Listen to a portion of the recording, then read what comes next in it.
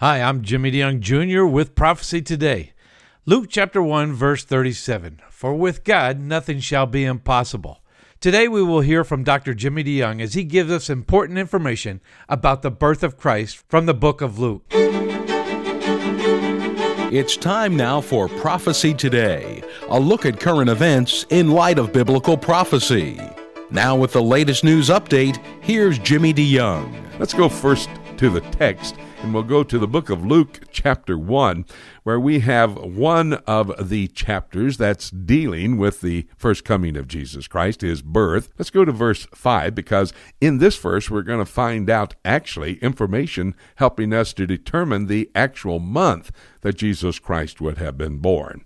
Remember, we're talking about Zacharias, who is a priest. There was in the days of Herod, the king of Judea, a certain priest named Zacharias, and he was of the course of Abia. In 1 Chronicles chapter 24, King David sets in place 24 courses for the 28,000 priests to work at the temple during the year. Zacharias was of the course of Abia. According to additional Jewish literature, we know the time of the course of Abia.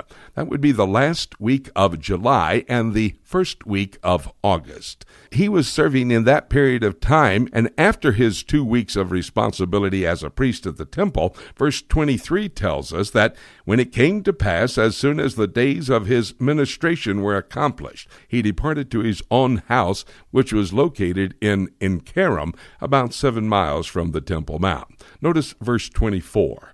And after those days his wife Elizabeth conceived, as the angel Gabriel had told Zacharias the priest, his wife Elizabeth, who had had a barren womb until this time, and up in age, was going to give birth to a child. He returns to his home after his ministration, which follows his 2 weeks of service. We're talking about the first week of September, when Zacharias would actually get home, and his wife conceived, and then the text tells us that she hid herself for a 5-month period of time.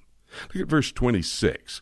In the 6th month, the angel Gabriel was sent from God unto a city of Galilee named Nazareth. The angel Gabriel came to Mary the Virgin and said she would conceive of the Holy Spirit, and she would give birth to the Messiah, Jesus Christ. Now let's think just for a moment. Zacharias goes home. He gets there the 1st of September. His wife conceives.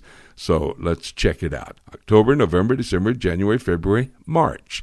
That's the 6th month. That's when Mary conceives. Let's start in March. April, May, June, July, August, September, October, November, December.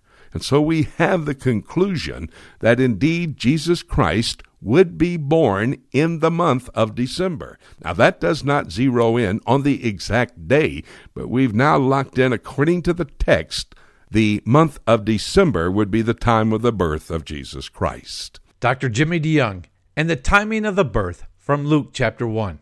God loves the impossible. In fact, nothing is impossible with God. Luke chapter 1, verse 37. Out of the impossible, God would bring forth his son, the one he would give the throne of his father David.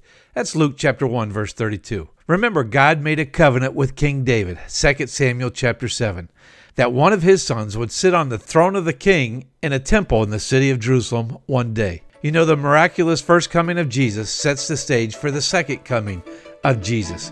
It lays the foundation upon which we can rest assured he will keep his promise. Remember, if you want more of the latest news out of the Middle East, go to our website at prophecytoday.com. There you will also find information for a better understanding of biblical prophecy as it relates to our world today. Our toll-free phone number is 8-PROPHECY-8. This is Jay Johnson inviting you to join us every Monday through Friday for Prophecy Today. Remember, the Lord Jesus is coming, and it could be today. So let's keep looking up until...